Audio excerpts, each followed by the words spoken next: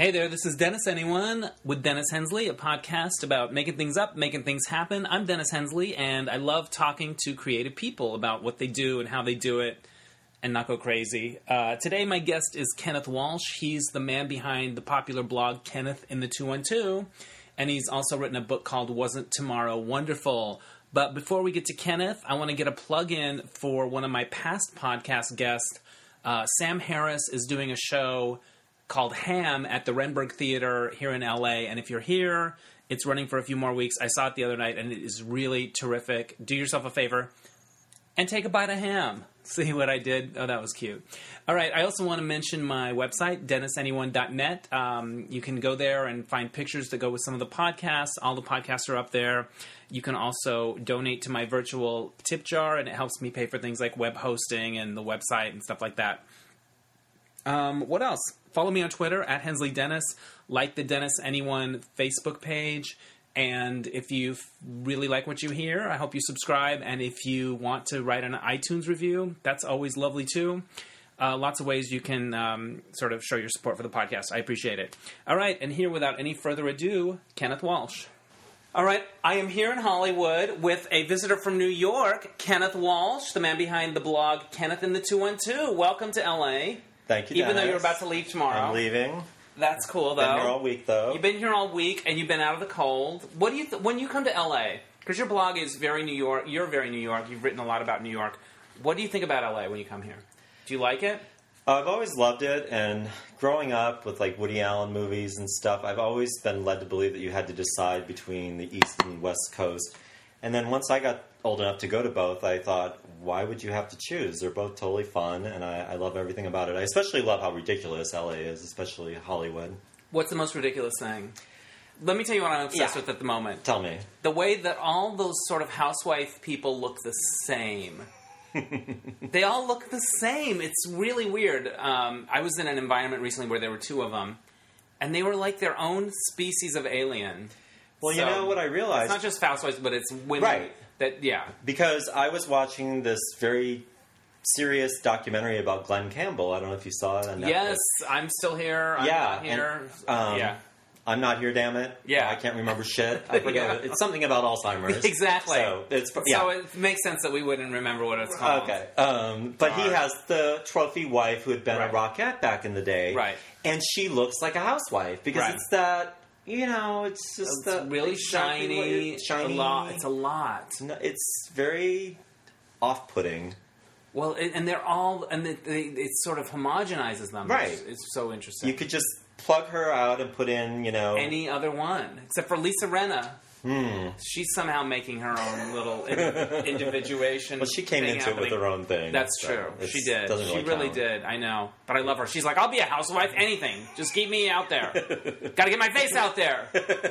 Definitely. So you've been writing your blog for 11 years? 10 years? 10 years. Yeah, this is the 11th year. And when you started it, did you have a mission? This is going to be about whatever or what you were into? Or did you have like a mission statement or anything like that? It really was kind of a lark. I'm a big tennis freak. The Australian Open is going on right now, so I was up all night because it's Aussie time. So if I look like hell, your listeners can't see that. You look fine. Okay. But I had just come home from this exciting match at the U.S. Open, and I wanted to tell all my tennis friends about it. But rather than doing like a group email, I'd been reading this blog, Toll Road, by Andy Toll. Right. And I was like, that's kind of cool how you can put the photos and tell a little story and just kind of have it all in one place. So I thought I'd make this one post, send the URL out to my friends. Right, and Facebook hadn't happened yet. No. And I wasn't really, Friendster, you didn't really share things on there the way you do now with the other ones. So I just did it, figured it'd be a one-off thing, and then I did a couple more, and within a month, I had gotten picked up by Toll Road and Queerty for some post I did. Madonna's Confessions on a Dance Floor had just come out, and I couldn't get over how she looked exactly like Valerie Cherish. Yes. And I did a side-by-side photo, just funny little thing. And it went viral. I heard Lisa Kudrow saw it and loved it. Right. And, once you get traffic, then you're like, I want to give them more. Right. Otherwise, I probably would have just stopped. Like, most blogs die after one few. post. But the Madonna Valerie Cherish thing was the thing that kind of took it to the next level. Was it called Kenneth and the 212 from the start? It was called Kenneth and the 212. It used one of those templates that Blogger had back then. Right. So it was like this orange with blue background and these little dots, like, very old school early days of blogging. But the cool thing about a blog is you can do whatever you want. Yeah. And boy, have I. And you've worked in newspapers and in publishing and the freedom of blogging, was that a nice break from your day job? It was, because I had gone to journalism school, and most people who go to journalism school think they're going to be a reporter. Right. But quickly I learned that wasn't for me. I was covering the Scottsdale Town Council, Paradise Valley Town Council. Right. And it was boring, and you had to go up to people you didn't know, and I realized that wasn't for me, but I was already kind of too into the program to back out. Right. And my brother was a big shot copy editor, as much as you can be a big shot copy editor. Right. But then I realized I could make a living doing that, and then the blogging was a way to have the fun side where I was in control of what picture and everything. So that's kind of why it works so well. They really complemented each other. So what exactly does a copy editor do? Well, I work at the Wall Street Journal now. Okay. And you worked at the Gray Lady for a while. I worked for the Gray Lady. For the New York Times. I like to call it the Gray Lady. I know. You two go back. I know. I don't. It's just so. Yeah. That was a great gig. Were you there the day somebody tried to climb up the outside of the building? I was not. I was working there, but I wasn't there that day. Yeah. I was there when the Jason Blair scandal broke. Oh, and that's all the paparazzi exciting. Were outside. And that's it was exciting. A big to do. Yeah. So all hell. That was right when I started in 2003. Did you ever meet any of the columnists, like the Maureen Dowds and the Paul Krugmans and occasionally you would see them in the cafeteria. I didn't work directly with any of them. Maureen actually lives in John Kennedy's old townhouse in Georgetown. She works out of Washington. Okay. The biggest day at the Times was Robert Redford was in the cafeteria with, was it Frank? Not Bruni, the other one. I can't even remember. But word got out, so everybody suddenly was going to the cafeteria. Yeah, everyone just needed mysteriously. Walking by. It was very exciting. All right. Frank Rich. Frank Rich, of course. Yeah, I'm having That's okay. That Alzheimer's movie. They're just having a little chat. Yeah, so you were going to tell me what a copy editor does. Yeah. We get stories from bureaus around the world. I work on the breaking news desk, so everything's really super fresh urgent and fresh. And the copy editor reads through it.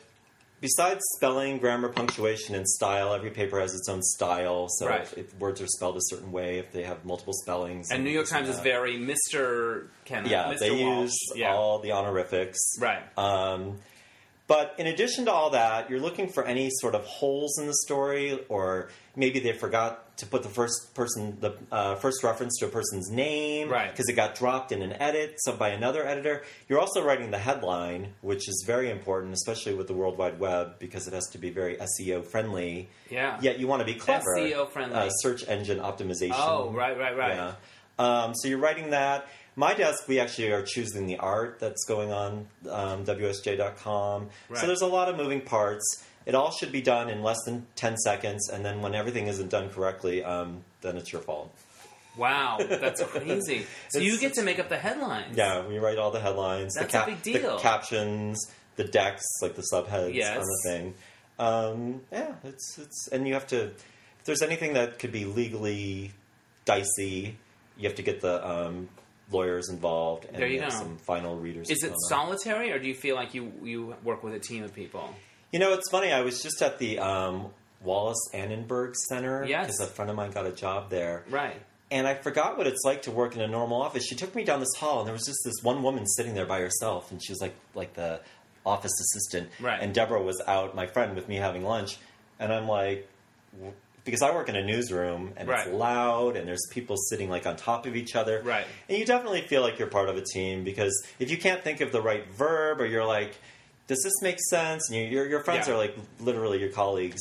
Yeah, you can help each other out. Bounce it off. When you get breaking news in, do you ever read stories that are just like, holy shit, that just happened? Or...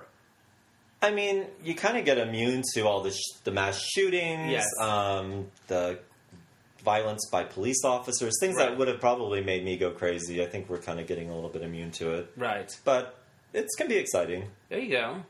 All right. So you also wrote a book. I did. And it came out in a year ago, a couple about years ago? a year and a half ago. And it's called Wasn't Tomorrow Wonderful? That's right. And what made you want to write the book? With the blog, I really didn't have a mission, but at some point I started to write little anecdotes about my family. Right. Mostly I'm posting pictures of hot guys and tennis matches that I saw and movie reviews and just whatever is of interest to me. But I would write little anecdotes about my family, particularly my mother, who is Molly. a bit of a character, Molly. Yes. And out of nowhere, I got an email from this guy, and he said, "Hi, I've been reading your blog. I think you're funny. Do you have a book in you?" And I Googled his name, and it turned out he worked at the agency that represented Stephen King, and he had discovered Augustin Burroughs, who at that time had just had Dry. He was the hottest shit. Right. Yeah, he had a really great run there. This, big moment. So I was like, oh my God. So, of course, I lied and said, of course I do. You know, like I had this whole thing almost done. And I met him at the Bright Food Shop in Chelsea, this agent. Okay. And then very quickly, I think he could tell that I was like lying, like he's like, well, tell me about it. Right. And I'm like, my mom's kind of funny. Yeah. And I was like, about as far as it went. But we became really good friends. And finally, a couple years later, when I got laid off by the Times and I actually had some time, because the reason I didn't do it, even though I did have ideas eventually, is I just was too busy with the blog. It's a lot. I had a full-time relationship. I had my job at the New York Times. Right. So when I got laid off from that, it just seemed like the perfect opportunity to do it. Nice. And I did it. And you did it. So what was his reaction when you're like, I have it now?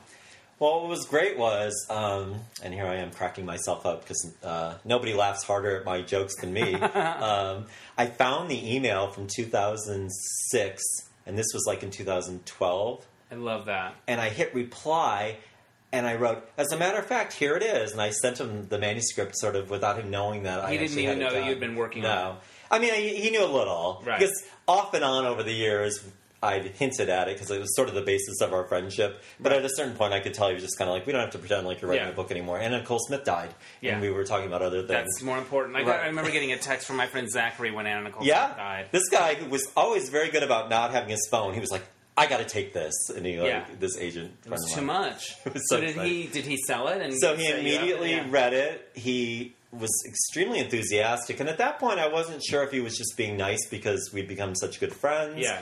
But then when he remembered specific turns of phrase and anecdotes and told me how he had since married Augustin Burroughs, which was a whole other story. Oh, there you go. Yeah. Scandalous.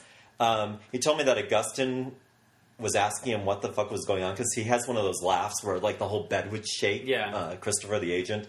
So that was a real compliment that he told me he was dying. So yeah, he shopped it around all the big houses.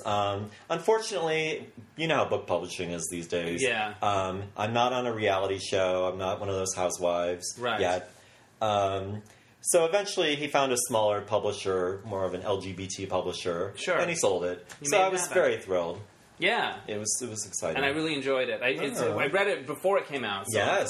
You may have blurbed me. I blurbed you. It was very exciting for me since I stole Kenneth and the 212. Did you? I didn't know if that was I didn't know if that was a shout out or just a coincidence. I didn't want to presume. No. I loved it. I thought it was so clever. Well, there you go. And I did read about how you said later how the whole area code thing got fucked up instantaneously. Well, right after my book was coming out, and the area codes in LA had just changed, so it wasn't 213 anymore. But it didn't really bother me. I didn't.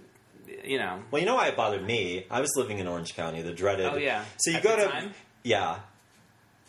And you're at Rage and you meet a hot guy. Well, back then in '92, right? And then you exchange numbers and you got the 714. Yeah. And then they just smile and like put it in the trash. Right. So I had moved to LA right then. And I was so excited for that 213 number, and I got a 310 number because I was living on the west side on Bundy. Oh, there you go. So I never got my 213. You never got to be 213. I never got to be kind of the 213. Did you get to be 212? Not only did I get to be it, because I moved there in the 90s when they were still around. When you could still be 212. And I took it with my cell phone, so I'm kind of a So you got double case. 212s? No, I closed down my home account. Yeah. But I still have that number from the 90s. From back in the day. When did you first move to New York? What year? 98. Okay. I'd been going there. I'd moved to Washington in 93. Okay. With the real intention of moving to New York. But then I fell in love, and my boyfriend didn't want to move there, so we would just go up there a lot. From D.C.? Yeah, he had a leather goods business, and all of his clients were up there. So I was like, it would be so much easier if you just lived there, but he had already done it and was over it. So I was kind of going regularly all through the 90s, but I didn't really move there until 98. What do you think about the way New York has changed in the last, I don't know, decade? My friend, our mutual friend, Tom Storr, the last time, I love the High Line. And the last time I interacted with him, I think one of his favorite diners was closing. And he was like, the fucking High Liner. You know what I mean? It was kind of like the High Line, be careful what you wish for, because it's changed everything, at least in that part of town. Definitely has. And my blog has kind of had a resurgence because... blogs are kind of, I don't want to say dying, but people are getting their news through Facebook and Twitter. Right. So you're kind of having to push everything all over the place. But ultimately, it's all pretty much the same thing, just sort of reconfigured. Right, so how people find it. How they find it. But one of the things I've started writing about is the death of Chelsea as a neighborhood. Right. So that's kind of been a real interesting topic for me. I did a whole post about the death of 8th Avenue, which used to be kind of our Santa Monica Boulevard. Yes, and then the Big Cup, which has been gone 10 years now. God. 18th and 8th, Food Bar, like all the gay haunts along there are gone. And I did a retrospective post that is like my biggest post of all time, where I actually dug up pictures of all the old places, because I had taken home movies on 8th Avenue when I was there. So I did like screen grabs of all these things that I probably thought would be there forever. Yeah. And it has just been shared like thousands and thousands and thousands of times. And I get messages from all sorts of people. Roseanne Cash wrote to me. She lives in the neighborhood. Told me how she used to always get oatmeal and read her paper at 18th and 8th, and how much she misses it. And like I've heard from all sorts of different people, a lot of gay people. When did you post that? How long ago? I think it was about 6 months ago, and it's kind of bigger than any other post I've done, even the ones that have been out there and shared. It's the biggest post you've ever done. Yeah, is bigger than Thomas Roberts' that whole Naked Butt. Naked Butt, which is a whole other thing. Yeah. But that's how big this has been, because people are really interested in the change. They're nostalgic. So what is there if not 18th and 8th and Big Cup? And is it just Starbucks and rich people condos? I mean, it just sounds like a cranky complaint, but it's drugstores, nail salons, and Chase Manhattan banks, like every 3 doors, and Starbucks. Yeah. Yeah, people say the gay scene has moved to Hell's Kitchen. I'm not a kid anymore going out, so that's not really something I'm following up on. Right. But I do know that Hell's Kitchen is nothing like Chelsea was, because it's part of the theater district. It just doesn't have that feel of a gay neighborhood. And, gay neighborhoods are going away, I guess. I guess they are. We've got our apps. We don't need our places. We've got our apps. We've got our rights. That's right. We don't, I know. We don't need our places. It's kind of sad. It's sad. I mean, it's a trade-off, I guess. There you go. Time marches on. You got to either get with it or not. Yeah. How often do you blog? Do you have a ritual about it, or I have to do it X amount of times, or how does that work? I do it Monday through Friday. One post a day? There's usually about 10 posts, but keep in mind, some of them are a little more thought out. Like I just went to see Susanna Hoffs here in L.A. Right. And that was like a lengthy, 700-word review, blah, blah, blah. Other ones will be like a funny sign with a misspelled word or punctuation that's wrong that tickled me. Copy editor humor. There you go. So those can be fast, but it's usually about 10 a day. Wow. I definitely try to have my morning wood, which I'm pretty famous for. The hot guy. One hot guy. Where do you find them online? Is there one place where you're like... I get a lot of submissions. Oh, that's hot. And I get a lot of, I think, straight people who like to be ogled by gay men. But don't put my name on it, and they're very coy about it. Right. But now Tumblr has kind of become like a hotbed. It's a clearinghouse of smut. There's one guy though whose Tumblr I follow who really has amazing taste in photos of hot guys. Really? They're like, I'll try to figure out what it is. Yeah, you need to send me that. I can't think of it offhand, but it's like there's lots of cool guys in suits, and then there are naked ones or leather ones or whatever. But the pictures are always artful, and it's not just a slab of meat. There's something going on there. Yeah, I mean, so you do your morning. You like to think there's some style to it, but it sounds like you picked up on his. Exactly. I do a song of the day because I'm a huge music freak. Right. I still feel like I'm going to be part of a Bananarama reunion at some point. I love it. Siobhan left for Shakespeare's Sister. What's your favorite Bananarama song? I think Venus. Well, or I Heard a Rumor. Their singles undoubtedly are classics. Cruel Summer as well. Of course. Probably of the lesser famous one, Robert De Niro's Waiting is my favorite song of theirs. Off their second album, and they're no longer together. But there's two of them, but it's just not the same. And they're just Rama at this point. That's not cool.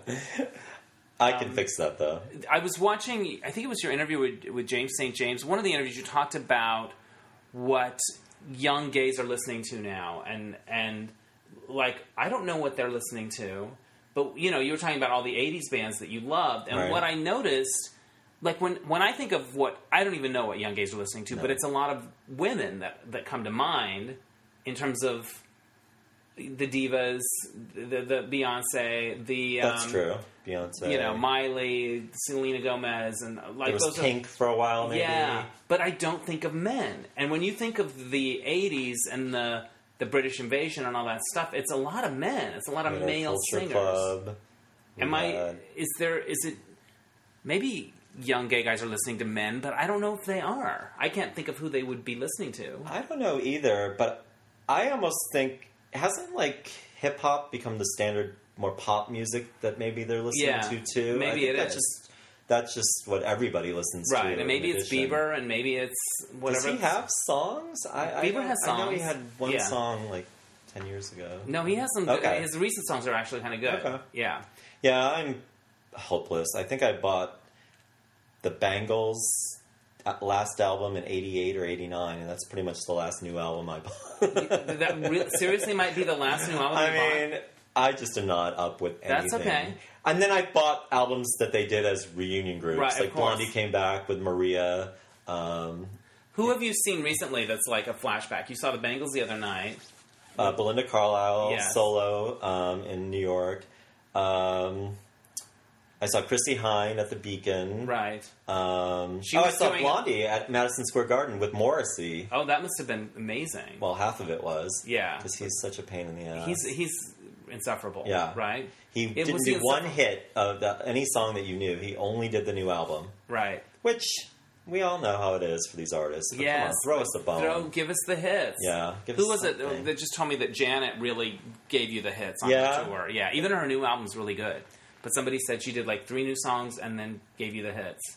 I know. One day Madonna's going to do that, and I will go back. But I saw her on Blonde Ambition, and I haven't been back. Oh my God! You're in LA. So many tours ago. I know. I just don't 90. like 1990. But I'd also seen her on The Virgin and Who's That Girl? Yeah. So I feel like I saw her 4 times when you really wanted to see her. Yeah. And I haven't. I'm waiting for her to just decide to be a Barbra Streisand and have a piano and just do all the great stuff. She has to show off that Pilates body and yoga moves and she has to bring out the guitar. I know. I didn't see Rebel Heart, but I would have seen it. I just no one gave you a free ticket. I couldn't really afford it at that point. So well, how could anyone? I know it's obnoxious. And that's the other beauty of liking these bands on their way down.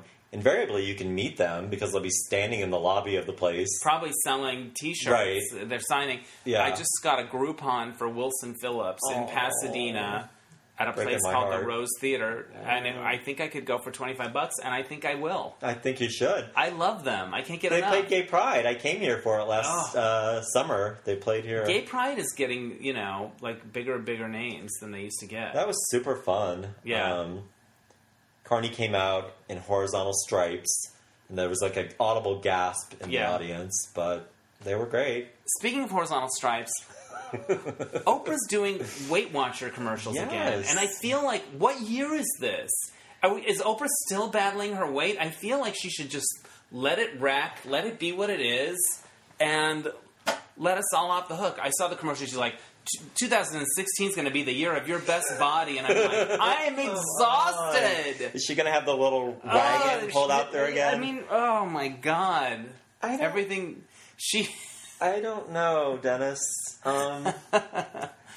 I thought she was the one who taught us to accept us for who we are and to not. Yeah, there was something about watching that commercial where I thought we'd moved past this, not just like in terms of as a pop culture moment or as a gimmick or whatever, but also like spiritually or emotionally. You know what I mean? Like, but I don't know. Maybe it was a big fat shack, and Yeah, I know Weight Watchers' stock went through the roof. Through the roof. And it was tanking because I think people can do everything on the app now, so they don't need the meetings like they used to. There's a lot of business stuff going on. And maybe it's a win-win for everyone involved. It just felt like I've seen this movie I totally felt the before. same way, and I really felt like she was sort of contradicting her don't do that. But people are saying it's not about how you look. It's about being healthy. But how come when I make fun of fat people, point out people having situations, and I say it's for their health, it's not okay? Yeah. Do you get blowback on posts? God. What's the meanest shit that anyone's ever written to you? God. And can they can comment right on your site, right? That's part of the thing. But you can kill a comment if you don't like it. I actually love when people rip me a new asshole. I find it very amusing. I especially like this review of my book on Amazon that said that I was a decent blogger but a horrible novelist about my memoir. Yeah. That one really put me in my place. Well, good thing you didn't write a novel then. Yeah. Oh, really? Can you? What's it like when you post something and you start to read things? Does your heart rate increase, or like, what's it like when you're looking at when it comes up and you're reading it? What people are how they're responding? Yeah, good or bad. Is it a bit of a rush? I don't like to look at the comments. I get weird. Yeah, I think I used to look at them a lot more. Sometimes people don't believe that you cannot look at them, but it sounds like you agree with me. Like, I've been hearing about this Carrie Fisher's weight thing in Star Wars, and all I could say was the only time I heard anyone talk about it was her talking about it. I never saw one review with anyone talking about it, and all I could think was, why would she put herself through that at this stage in her life? That she's obviously responding to some bitchy thing somebody said on Twitter to her or something. I really am good at tuning it out. If it's something that I care about, like when this congressman from Ohio, who was a Republican, suddenly decided he was for gay marriage because his son had come out to him that night. Right. And I was like, you need to have it be in your fucking immediate family before you can feel compassion. And I wrote this thing ripping him a new asshole. And people did have a lot of opinions both ways. Like, well, it's better to have him on our side than not at all. Baby steps. Why are you being this way? And I enjoyed that, as long as the people are intelligent. And it's a debate about something. Yeah, but if it's just making fun of my big gums or my forehead or whatever else they can dig up on me. Are you your big forehead? You're not Tyra Banks. Not yet. Not yet. You're working on it, right? I think it's funny. Yeah, I think it's cute. I actually found. Have you ever heard of Data Lounge? Yes, but I don't know what it is. Exactly it's a website or something. It's some sort of like message board or something. And it came up the other day that all these crazy things go on there. Right. I think you have to sign up for it. And so I Googled my name and someone had started this, who would you rather fuck, Kenneth Walsh or Andy Toll? And of course, no one knows who we are, and it had -1 comment. But there was someone said, I'd do Kenneth. I like his crooked smile. And I was like, I didn't realize I had this crooked smile. Right. But it was interesting. You learn, it's almost like a caricature of yourself. You see how other people are responding to you, and I got a kick out of it. A friend recommended I do a Google alert on myself. Ooh. And your name is unusual enough. Well, I did it I've only gotten 2 since I've done it. And one was a football player who was having a very good season. Are you serious? And one is some other person that just got arrested in Florida. So the actual... It hasn't quite panned out yet. It hasn't, no Google alerts on my own self. I have a guy, a journalist, with my name. Yeah. Which is why I use my middle initial on my byline, because he's Kenneth T. Walsh. Okay. And he's this reporter, White House reporter for U.S. News and World Report, and he's written like 1,000 books and won all these awards. So all these people from my childhood, they're always like, "Oh my God, you're so successful," and they're always not talking about me. So I always get a kick out of that. Right. But that's why I can't do a Google alert, because it would be rubbing it in my face. It would just be all about that dude. And he has KennethWalsh.com, so I can't get the domain either. I got that. I at least got mine. Yeah, before this. I was an early adapter. Do you ever look back at your blog like a diary and think, "Oh, what was I thinking about in 2008 or 2000?" You know, did you ever go back? Yeah, I recently added this little thing that has like related posts. Yeah, and it's not very good, but it'll prompt me to click through and be like, "Oh yeah, I remember that." Right, and it's especially kind of interesting because I was in a long-term relationship the first 10 years of the blog. When I met you, I think you were. Yeah. We went to that party with Tom and Michael. Yes. So sometimes I get a little nostalgic. Because you wrote about it and stuff like that. Yeah. So I'll see us at an event or something like that, or like with my family. That's kind of sweet. Concerts that seemed like they were like a year ago, and then you look and it was 2007. Yeah. And you're like, oh, wow. Are there anything where you look back and you're like, oh, why did I write that? Why did I post that? Pretty good about not second-guessing myself.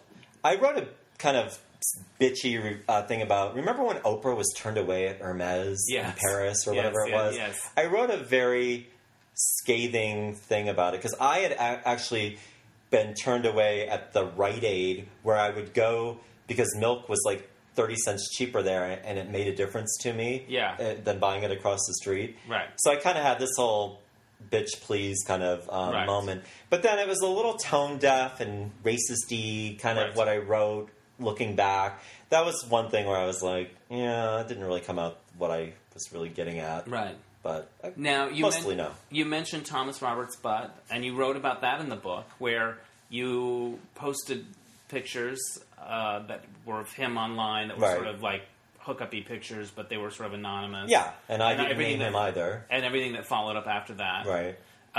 Looking back, would you have done anything differently with any of that? Because I know he ended up confronting you. Yeah, and which is what I wrote about in the book. Yeah. Otherwise, there really wouldn't have been anything. There wouldn't have been really a story. The answer is definitely I wouldn't do anything differently. Right.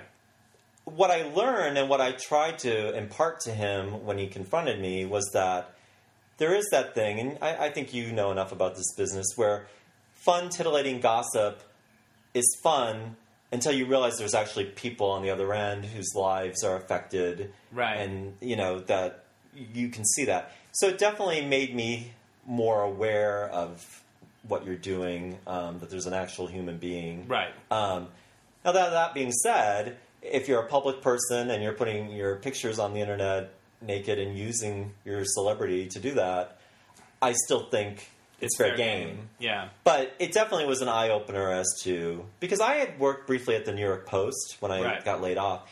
And things came to a head because I was working on this story. This ambassador's daughter, she was 17 years old. She had snuck into all these clubs in the meatpacking district, gone to a party, was taking a selfie out on the balcony, and tumbled to her death out of this high-rise. And I had to write the story. So you had to write the actual story from the actual story. And what they had me do, or kind of an assistant, go through her Twitter and Facebook page just to kind of see what was in there. And they had found some, like, white girl privileged-y, racist-y, like using the word ghetto when she was describing something. And they wanted me to rip her a new asshole, this dead 17-year-old girl, and just, like, this privileged, racist bitch tumbled to her, and that was the last day I worked there. So even So you were like, I'm not going to do it. No, I couldn't. I turned in the story the way I wanted to write it, right? And they could obviously change soup it up. But I was very uncomfortable. Along with your resignation. Well, it was funny because I was not a temp, but a freelancer. I'm proud of you. That's good. But they had offered to hire me, and then mysteriously the offer never came through, although they claimed it was the budget and this and that. But that was literally the last day I worked there, because they would usually have me come in a few days a week, and I just kind of didn't call them, they didn't call me, and that was the end. Now I started out in journalism and magazines and all of that stuff, and then... In the heyday of when it was really happening. 90s. But I've sort of transitioned to other things desperately and hit and miss for sure. Yeah. But you're still in that publishing world. What's the temperature like now in terms of like, have they finally figured out how to work with the web, or are people still getting laid off? Is everyone still secretly, waiting for their pink slip? I feel like, for the most part, yes. Luckily, the Wall Street Journal was one of the few that charged for web content almost from the beginning, and the New York Times was very late. The Gray Lady was The Gray Lady needed to get her shit together. Yeah, she really blew it. They've done better, but I was laid off in 2010 before they'd gotten their act together. And part of the layoff was budgets, and they weren't making any money. Yeah. It was all part of this whole thing. They were borrowing money from Carlos Slim, this billionaire from Mexico, at 14% interest just to make their debt payments. Oh, my God. I mean, it was very bad. Dire. They made a documentary, Page One, a year at the New York Times, and you saw it all happen. That was when I was laid off, when that was filmed. I feel like, it helps to have a multi-billionaire who owns your paper. So he definitely is keeping it afloat. I don't know what will happen, like if future generations of his family aren't as big on the paper. Yeah. But it feels like the Journal has a pretty good plan in place. Right, because I feel like everyone needs a benefactor now. It's not, like if you're an aspiring musician, well, luckily your uncle's a millionaire. Like, nobody can just do it and get paid to do the thing. Not even the New York Times. No, and that's really scary, because if you don't have that, where will we be with the checks and balances and all the stuff that newspapers do? It's crazy. Somebody blogging isn't really the same thing. Yeah. Because they're stealing the story from the New York Times and then putting their own spin on it and getting all the clicks is what happens. Yeah, now do you follow other blogs? Are you a fan of blogs? I read... I've really scaled back, and I feel like people have scaled back on me. So I'm showing them. Yeah. I do here and there. Obviously, Andy Toll is still kind of the main gay blog. Right. I have a friend who writes a music blog that I check out. My friend Nat Redeman does boy culture. Oh, yeah. We both kind of help. He's out of New York, right? Mm-hmm. Yeah, nice. Yeah, so I have a handful that I still read. And then I follow a lot of people so that I can get... a taste of it still and click through if I want to. Now, how does... You have ads on your blog. Yeah. And how does that business model work? Like, you'll get paid per view based on how many people click through the ads, or how does it work? I've been doing this for over 10 years, and the guy who is in charge of my ads has pretty much been the same person for like at least 7 or 8. Right. And then he starts using these terms, these CPMs, and this, and then I just zone out and just let him give me whatever he wants. Right. So I could be being robbed blind, right? Which I'm sure I'm not. I don't really know. Right. Obviously, we all know people clicking. That helps. I do think page views in and of themselves, even if they don't click on it, also factor into it, because the more people you have going by it, they will have seen it. But I'm clueless. I really don't know. But it's a nice... When you got laid off, it was nice to have something else that was nice. Something. And it's still nice because I kind of have a separate account that I put it in just to kind of think of it as my little spending money for... So it's your fun stuff. It is totally my fun stuff. What's the last thing you bought with your fun stuff that you wouldn't have probably bought normally or treated yourself to? Just on New Year's week... I had already seen Sandra Bernhard's show at Joe's Pub. She does it every year. I saw it a few years ago, Yeah. I probably wouldn't have, but I had this big chunk of money in there, and it was kind of like free money. Yes. So we went, and it was called Feel the Burn. I know. She was talking about it on her Sirius show. Yeah. How was the show? It was really great. I'm such a fan. Yeah. I've been a fan for years. Ever since Without You, I'm Nothing, I died. She and I are both from Michigan, then moved to Arizona as kids, and then the whole LA, New York thing. So I've always felt she's just way better at doing this than I am. Yeah. It was good. Yeah. It was really fun. She did this great thing to Hard Rock Candy Christmas. You know that song? Dolly Parton. Dolly Parton. But it was through the eyes of Caitlyn Jenner sitting in her hot tub on the top of that cliff in Malibu all by herself on Christmas Eve. Yeah. And it just was this very intricate story that eventually I love when went she into spins yarns about like Stevie Nicks yes, and Caitlyn Jenner. but it was Caitlyn, and it was really something else. She was very ill-prepared. Yeah. I found it hilarious. She was even having to look at the words to Just Like Jesse James. And I'm like, I think my mom could sing that off the top of her head. Exactly. But it was... I love that she sang Just Like Jesse James. I wasn't going to argue with her having to look at the words. It feels like so Caitlyn Jenner has been Caitlyn forever. Isn't that Even weird? though, like, last year at this time... That's kind of what the story was like. How a year ago I was sitting up here. Yeah. And it kind of worked that all in. I still remember the big interview, the Diane Sawyer... And the most shocking thing about it was when he talked about being a Republican, and he was like, I mean, look around. Like, he sort of admitted, I'm a rich person, I want to keep my money. Yeah. It was the most, like, holy shit moment of the whole thing. It was the biggest reveal. Yeah, it was the most, I think it was the biggest sort of thing that he let on that he probably didn't mean to let on. I think we were all stunned by that, and disgusted, many of us. It was very tone-deaf, some of the comments she's made since, but... I also am so disgusted, and I've written about this, with people who are just protesting her every move and ripping her a new asshole, as if she's supposed to denounce. It's like, if she doesn't become a hooker, a trainee hooker on Highland, she isn't allowed to have an opinion about anything. Right. That's kind of what they're acting like. Unless she's in Tangerine, too. Right. Yeah. I actually walked past that donut time. I'm telling you, I think about that little neighborhood every time I think about that movie every time I drive by that neighborhood. Yeah. They made it look so colorful and amazing, and it is not. It's not. And I took a picture of it to send to my boyfriend, and it did seem wrong. Like, it needed to be, like, amped up a few shades. Now, do you have a new boyfriend? I do. You do? Awesome. That's good. How long has this been going on? We met in November of 2014. Okay. So it's kind of like... A year and change? Yeah. Nice. Do you live together? We don't. He has a house in Jersey. Nice. But he lives essentially with me because it's too much schlepping. That's a lot of schlepping. Yeah. And it's a family house city. that he has out there. So he was living there with his family. Good for you. Yeah. Nice. Yeah, it's been going great.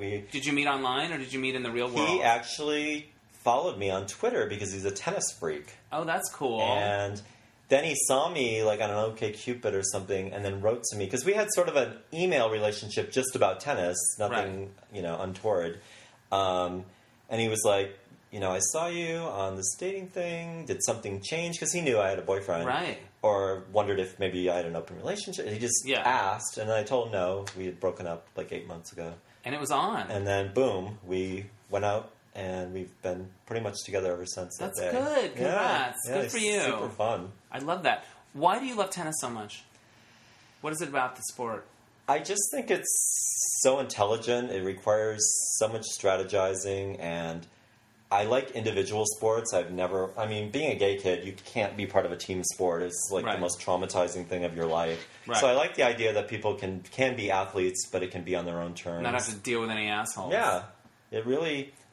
And it was really special to me as a kid because, I had all my issues of being picked on or whatever. But I had this PE coach, and he would actually take me out of class to go play tennis occasionally. Right. Which, in retrospect, would be a lot hotter if you were, like, molesting me, but that's just how disgusting I am. Right. But it was completely because I think he obviously saw something in me, maybe that I was having a hard time fitting in, but he knew this was something that meant something to me. I mean, he was a great, great man to do this. And it's it really incredible. built me up to make me feel during special. During school hours? Or, yep. Yeah. So he would just be like, can I go play some tennis? Every so often he would come in, and the teachers, I guess fellow teacher, they just would allow it. That's really cool. It sounds weird, but it really wasn't. No, it just sounds like I'm a teacher. Just a sicko being... It sounds like a teacher who had a feeling... He did. That I just saw Sam Harris's show at the Gay and Lesbian Center, which I recommend you go and see if you're in LA. Sam Harris show, Ham. And he had a teacher that could feel like... That reached out to him in a way, and they actually spoke about things, but yeah, I was in elementary school, but he could still... He was like, that's amazing. Yeah, so that made a huge impression on me. Then I started being like a ball boy at the Virginia Slims women's tennis tournaments that would come through. Martina. Who was nice and who was a bitch? Well, you know what happened? One time, Renee Richards. Oh, wow. Was there. And this had just happened in 77 that right. she had won her lawsuit and played at the U.S. Open. Yeah. So it was probably like 78, 79 in Detroit when we still lived there. And I had gone to get an autograph. There was like a players area where they would watch matches that were happening. It was in like Cobo Arena, this indoor arena. I played on carpet during the winter time. And I went in there, and it was during a point, and you're not supposed to talk or do anything during a point. So Renee like took me by the hand, like I was her son, and just said, "Sit down, sweetie, not during the point." And like kind of, and I just remember being so like, because I knew who she was. Right. There was something about her that she could, I knew I had this secret, and I felt so ashamed, and it had to do with sex. And I was like, if this person can walk around and have all these people staring at her, I just was fascinated with her. Not that I was trans, but just that she could put it out there. But she could be herself. Be herself. And be okay. And I remember that. So she was very sweet. Billie Jean King was very sweet. And then I ended up running into her in an airport recently. Her parents lived in Payson or somewhere in Arizona. Oh, right on. We have to talk about Arizona. Yeah. Oh, God. I know. but I'm putting it off. But no, she was very cool. Yeah. Started telling her my ball boy stories that I'm sure she couldn't care less about, but she was totally fun. When seemed to really appreciate my Who's knowledge. your favorite male tennis player? Well, I was a Bjorn Borg kid. Yeah. Versus Connors or McEnroe. Of course. I love Patrick Rafter into the 90s. Right. He was so gorgeous. And now I'm a Djokovic person after being a Federer fan. All right. I really... Who's the sexiest?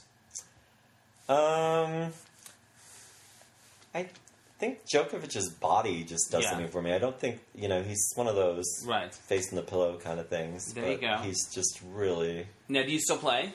Do you like to play? It's very hard to play in New York. Right. But I have one friend... Because the High Line ruined it. No. Ask Tom Storr. Yeah.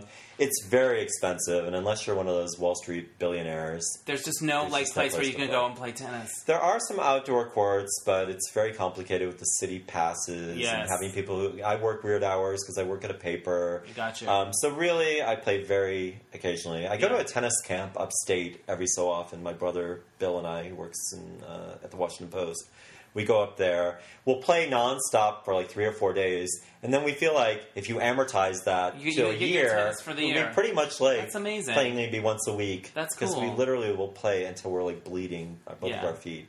So you lived in Arizona, like I'm from Arizona. Yeah. From what age to what age were you in Arizona? We moved there right before I turned 12. Okay. So 11, and then when I graduated from Arizona State in Tempe, I moved to... Go Sun Devils.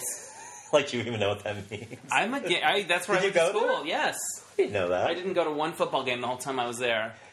But I went Somebody to said something to me. I met someone. They're like, I went to the Walter Cronkite School of Journalism and Communication. And Telecommunication, it was called back then. Yes. Me too. I was on the local radio show, the KASR. I did some DJing. I was at the State Press. Yeah, the State Press. I love the State Press. Yeah. I graduated in 86. Oh, well, we're close. Yeah. 89. Yeah, you were later. So we probably barely overlapped because I was probably in the under division. Yeah, and I'm still friends with some of them. And I wasn't even actually that into the journalism school. I just did it because I was doing theater and shows, and I wanted something quote unquote more practical. I love that journalism was considered more practical. I know, what an idiot. Yeah, not Gosh, that a degree in oral interpretation would be getting you very far now. No, although I did use it. I was a journalist. I mean... You were. That's right. And you did well. Oh, let's start all over. Okay, so when you were in Arizona growing up, what was your mall? Fiesta Mall. Fiesta Mall in Mesa. Yeah. Oh, God, Mesa's even worse. Mesa was kind of this Mormon. up-and-coming... It was sold as this, oasis... It was just this Mormon, super wall-to-wall Mormon-y. Yes. How'd you deal with all the Mormons? And I was an atheist, even as a young boy. Because I was raised Mormon, and Mesa was too much for me. It really is. Other than Salt Lake City, I think it's like the biggest community still. They have that huge temple there. Of course. It's very beautiful. I've been in there. Yeah? Yeah. I don't know. I got baptized for the dead when I was young. Oh God! I know. We were just talking about how they do that with people. I know, and at the time it was a little weird, but I just remember we didn't have a McDonald's in our town, and if you went to Tempe, you probably got to go to McDonald's. So it's worth. But I also just remember the anxiety of, like, what if they don't dunk you the whole way, then it doesn't count. So it's like that thing of, oh, can I hold my nose? Can I breathe? Will I go under all the way? I guess apparently somebody's keeping an eye out for my toes, and they won't let it happen. How old are you? Probably. Well, not no, you're like 12, 13, 14. Oh, wow. Yeah. So it's kind of like the bar mitzvah of being for sure. Mormon. Yeah. Yeah, I'm so bad. We were and when talking. You went to ASU, did you live in the dorm? I didn't. I didn't either. I wish I had. I do too, or I wish I'd gone away to school. I didn't find my friends like the way I should have until later in college. Where was your hangout? Did you go to Devil House? We did go to Devil House. I saw X at the Devil House in 83. When Devil House was like a big club. You want to hear the weirdest story about Devil House? Yes. I was there one time dancing with some people, and there was a DJ, and they were doing some giveaways. And I don't even remember who I was dancing with. Some friends of a friend, some girl.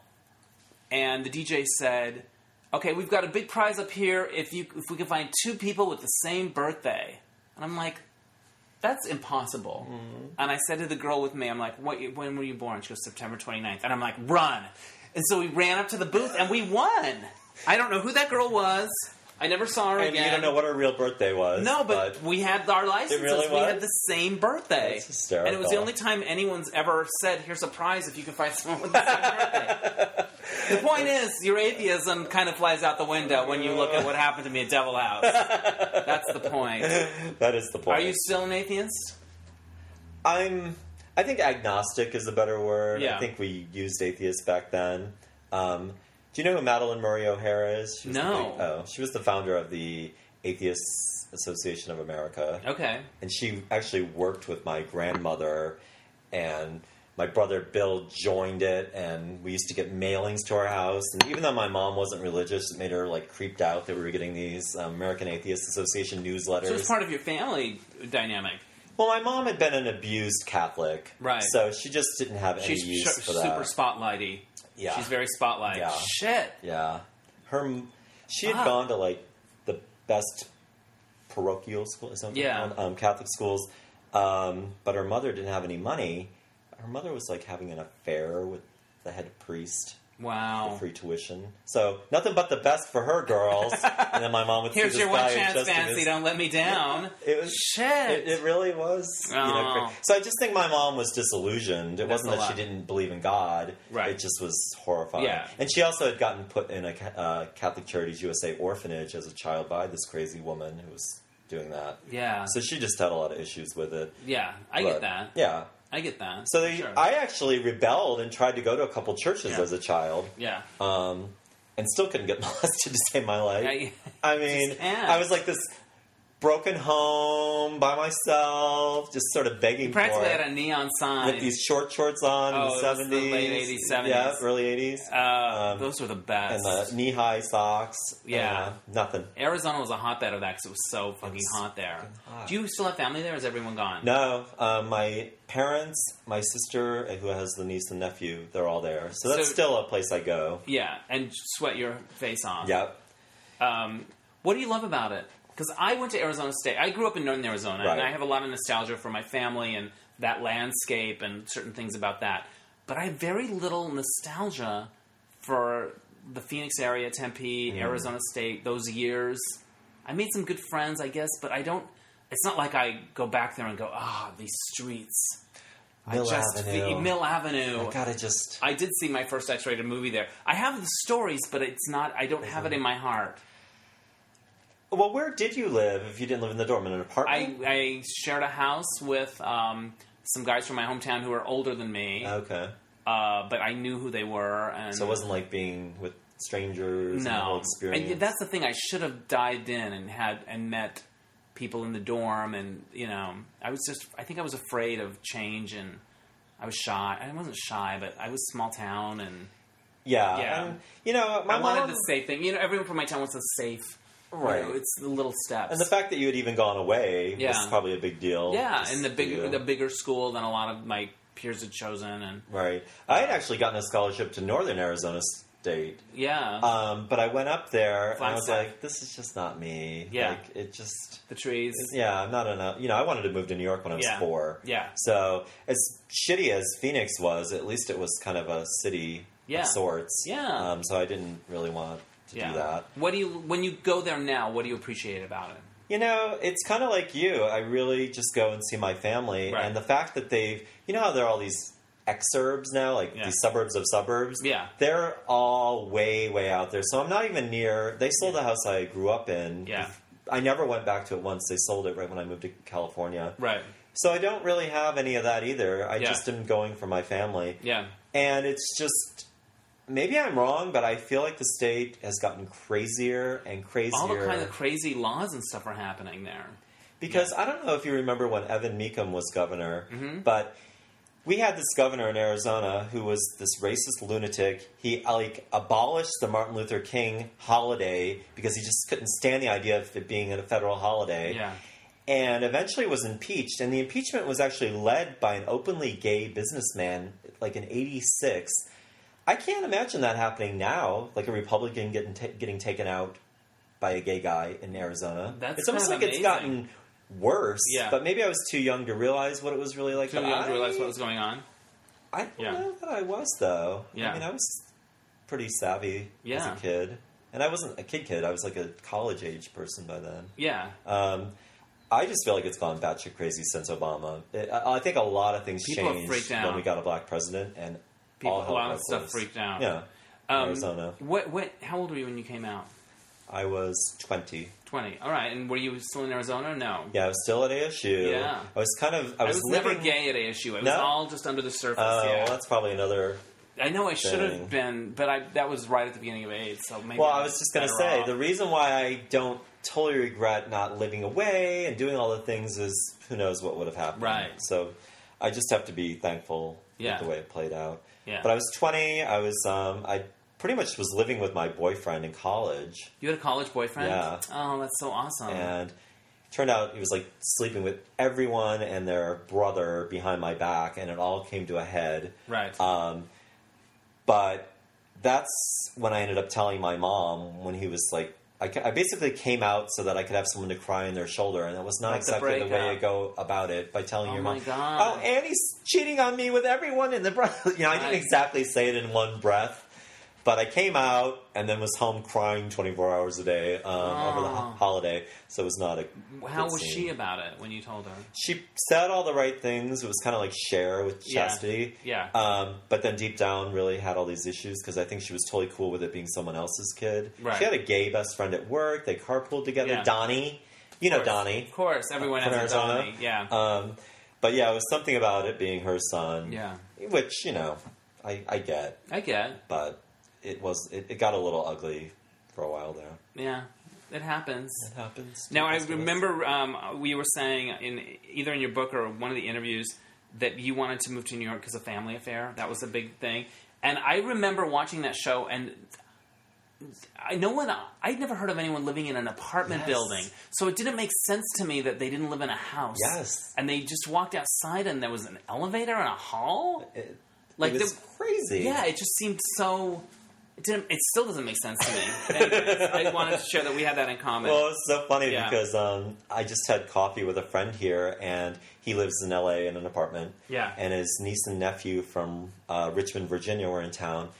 And the niece, who's like 7, she said, "Uncle Matt, you're too old. You should be living in a house. Why do you live in an apartment?" And it's exactly what you're saying. Right. It just Kids don't handle it. I love it. You should be, actually. No, okay. So you picked a bunch of questions from the observation deck. Let's go through some of these. Okay. Where's the strangest place you've ever been recognized? Well, I picked this one. It's sort of not the right question. I was recognized at a restaurant on Sunset Boulevard, which may not be the strangest because it's pretty gay there. But what happened was he did the gay gasp when he saw me, and he was at this big table, and I was so flattered because I was with these friends, and it was like my big moment to be like famous in front of everybody.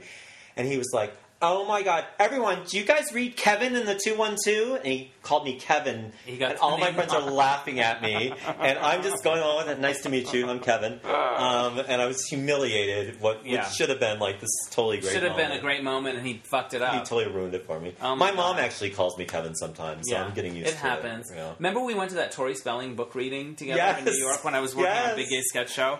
It was like her first of 5,000 books. Yes. I just remember that. Little did we know there Dean would be like there. a million more. Dean. He's probably like sleeping with someone like behind the little table where she was signing them. Dean was kind of hot. He was. We got a picture with him. Yeah.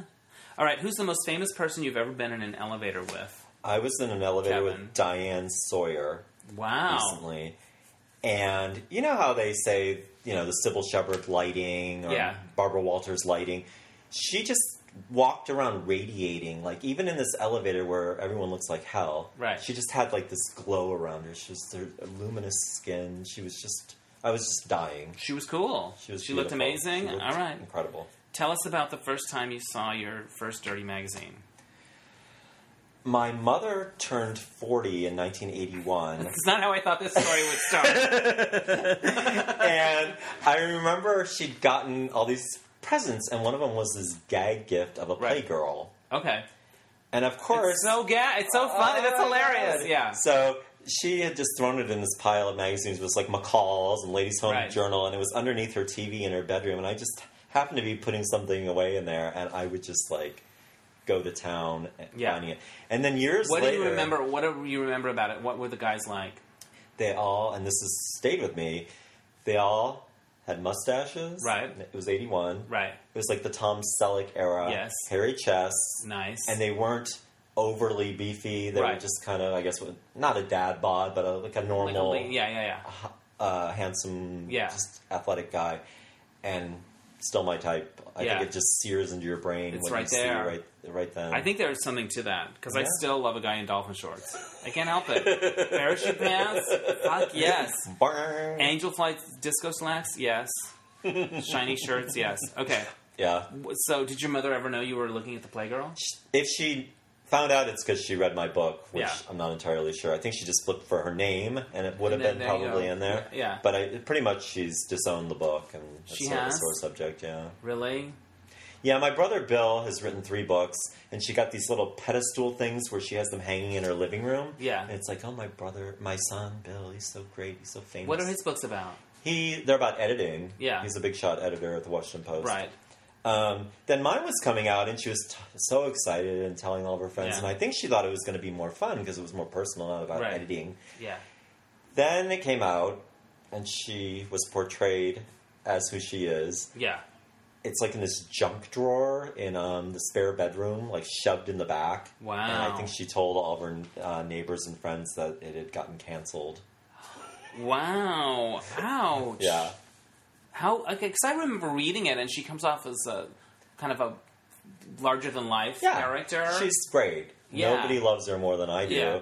And it's one of those things, you probably had things written, like a magazine article written about you or something, maybe. Maybe at some point. I don't know. The Daily Beast kindly did a thing about me in my book. But you're 40-something years old, and they pick these 3 things to highlight. Yeah. And I was kind of like, ow, oh. I didn't like it either. Right. So imagine having like 3 bad moments in your life where you kind of like freaked out at a fast food restaurant being the only thing written about you in a book. Right.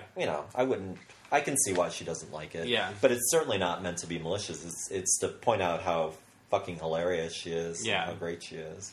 What rookie mistakes did you make on your first jobs?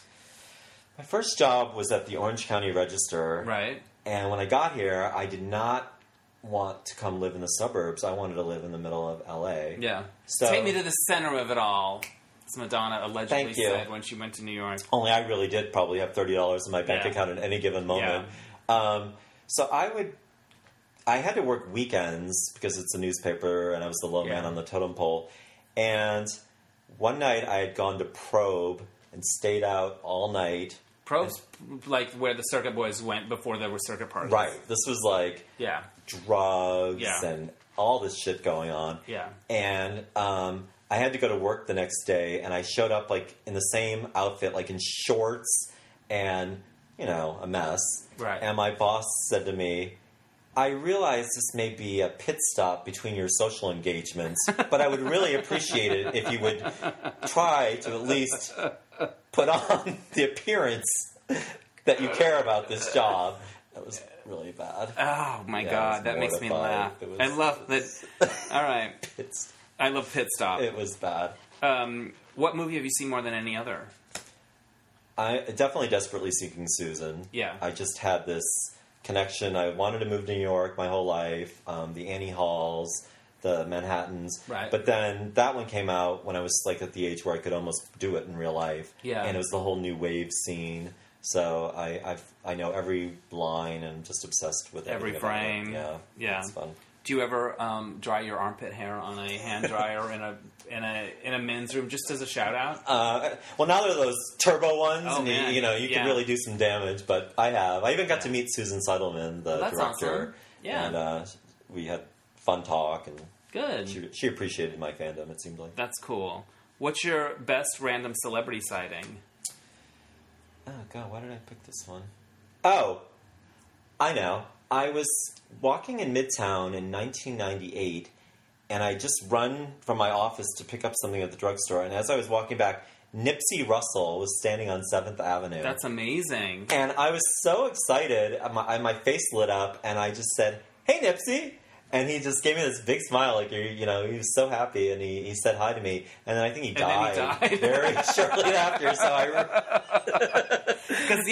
he really did. He died right after that. Yeah, it's so weird. There were all these people that we all know just from game shows, but they probably had big acting careers or Broadway careers, or he was the poet laureate. Like, we don't really know what he did, but he was on Match Game, and for sure.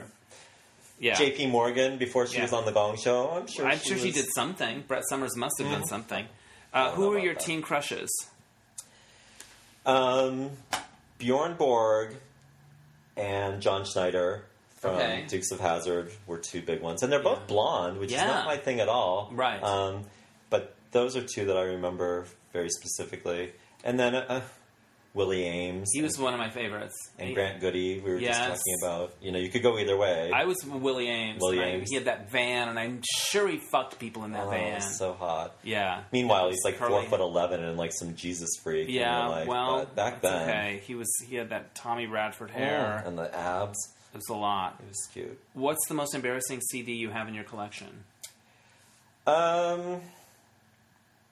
It's funny how I picked all these, and then I'm like blindsided by them. I know exactly. Well, why are you asking me this? It sounds more fresh. It doesn't sound like we pre-planned it. It's so spontaneous. Oh my God! I have this. Well, now I've kind of ruined it by using her name. I have a Sybil Shepherd album from when she really thought she could sing. Was it Vanilla? Vanilla. It's fucking amazing. My friend clunker notes. Oh, my friend Judy and I used to howl and listen to Vanilla. Thank you. A foggy day in London town. Like, she is on this jazz tear. Vanilla. We couldn't believe it. Who allowed that to happen? What is going on? Yeah. Oh, I love it. And then she would do, like, A Foggy Day in London Town. She would end with this weird blue note. Like, it was so nuts. I got vanilla. Give me the scoop. And I can't believe it. Yeah. I gotta go you're dig ruining that out. this for me. So I'm happy to know that. I think it was common denominators of gay people. Yeah, we have a lot of overlap. Shit. My friends were obsessed with that. We couldn't believe it happened. No. It felt like a one-taker. Yeah, she's jazzy. So she can do it. She's just being off the cuff, and it's really great. God. That's so funny. She sang A Foggy Day in London Town. Song about vanilla. Vanilla. She's got all these flavors, but she wants vanilla. It's so weird. Do yourself a flavor and dig that shit out. Dig that one out of the you won't be able to believe it. No. You still have it, though. I have it. Yeah, I feel like I might have had a cassette of it. Oh, okay. I have all my CDs. I've never. You have it all still. You got them. Just a dust nightmare. But there you go. All right. Well, thank you so much for doing this. I think we are going to wrap it up soon. People can find you at Kenneth and the 212 blog. Are you on Twitter as well? I'm Kenneth212. Do you like to tweet? I do. Yeah. I crack myself up. I always think This is the tweet really gotten into it. that is going to make me famous. This Right. is the one. Yeah. And then I'll get like 0. I'll get 1 like. Yeah. And 0 retweets. The other day I was on Twitter and I looked at the number of followers I have and I was like, oh, seriously? Like, it's so pathetic. It's so pathetic. But I don't care that much about it. No. I think if I had a book out or something to Yeah. promote, I would be more into it. But I'm not that into it. Instagram's the one that I'm not as big on. You can take or leave it. Yeah. Yeah. I do Facebook and Twitter. Yeah. You got to pick your battles. Do That's your right. thing. What has blogging brought to your life? It's really given me an opportunity to meet people that I never would have. I really have made a lot of friends through it, believe it or not. I believe it. I think that makes sense. Yeah, I've had 1 or 2 things go awry, but by and large, if I really look at it, I mean, if I really think about it, I guess my current boyfriend I wouldn't have even met. Yeah. Because that So there you go. was an extension of it. What went awry? Oh. Not another. That's another. Yeah, blog. I don't even want to dignify that with a response. Okay. You get just, you know how it is. They're just crazy people out there. I got you. Okay. But yeah, I've met some celebrities through it, and I've met a lot of people that relate to you. People who have similar experiences. Yeah. I've had those, if I could help one person by sharing this, it was worth it moments where it really was cool. Like, you know, situations that you've had that have been distressing. Nice. So yeah, I think it's all the connections I've made. And of course, the swag and getting invited to things is totally great too. Does that still happen? Yeah. A little bit? Good. In the 90s, man, the swag was off the hook. Well, you know. Yeah, a lot of stuff you don't even want anymore because my apartment's filled. It's a New York apartment. You know, all these free books that I would have killed for in the 90s. Now I'm like taking them straight out. I actually had Jackie Collins' hardcover last book sent to me, and I had set it out on the sidewalk, and then she died. Like, you killed Jackie Collins and Nipsey Russell. And on that note, we're going to wrap it up. Check out his blog, pick up his book, Wasn't Tomorrow Wonderful, and follow him on Twitter. Thank you so much, Kenneth. Thanks for having me. All right, bye. Bye-bye. Thanks again to Kenneth Walsh. Check out his blog, Kenneth and the 212, and his book, Wasn't Tomorrow Wonderful. All right, so this happened earlier today. I'm recording this on a Saturday. Earlier today, I took part in a music video to a Janet Jackson song. That's right, I was a dancer in it. My favorite hip-hop class, Groove 3, they put together this cool video shoot where if you went to class during the week, you learned your combination, and then you went to the Beatbox, which is the headquarters of Groove 3, and they had this whole video shoot set up, and you danced with your group, and you did your little section, and then they had it up in sections. It was very well organized. And so I got to live out my dream of being a Janet Jackson video dancer. I did have some stressors. We were told to wear black, and I wore black, but I had an Adidas logo on my pants. And, of course, logos are a problem when you're shooting videos and stuff. So I tried markering it out. I tried masking tape. In other words, I don't feel like I was fully into my performance because I was having logo anxiety. I'm sure Casper Smart deals with this whenever he works with J-Lo. It's the kind of things that you have to think about when you're a professional video dancer. But it was a ton of fun, and it was very well organized. And when it's up and running, I guess it'll be shareable. I don't know what else we're doing it for, if not to post it all over the place. So I will keep you posted on that. But the point is, dreams do come true. So I hear. Anyway, thanks for listening, and we'll catch you next time on Dennis Anyone. Bye!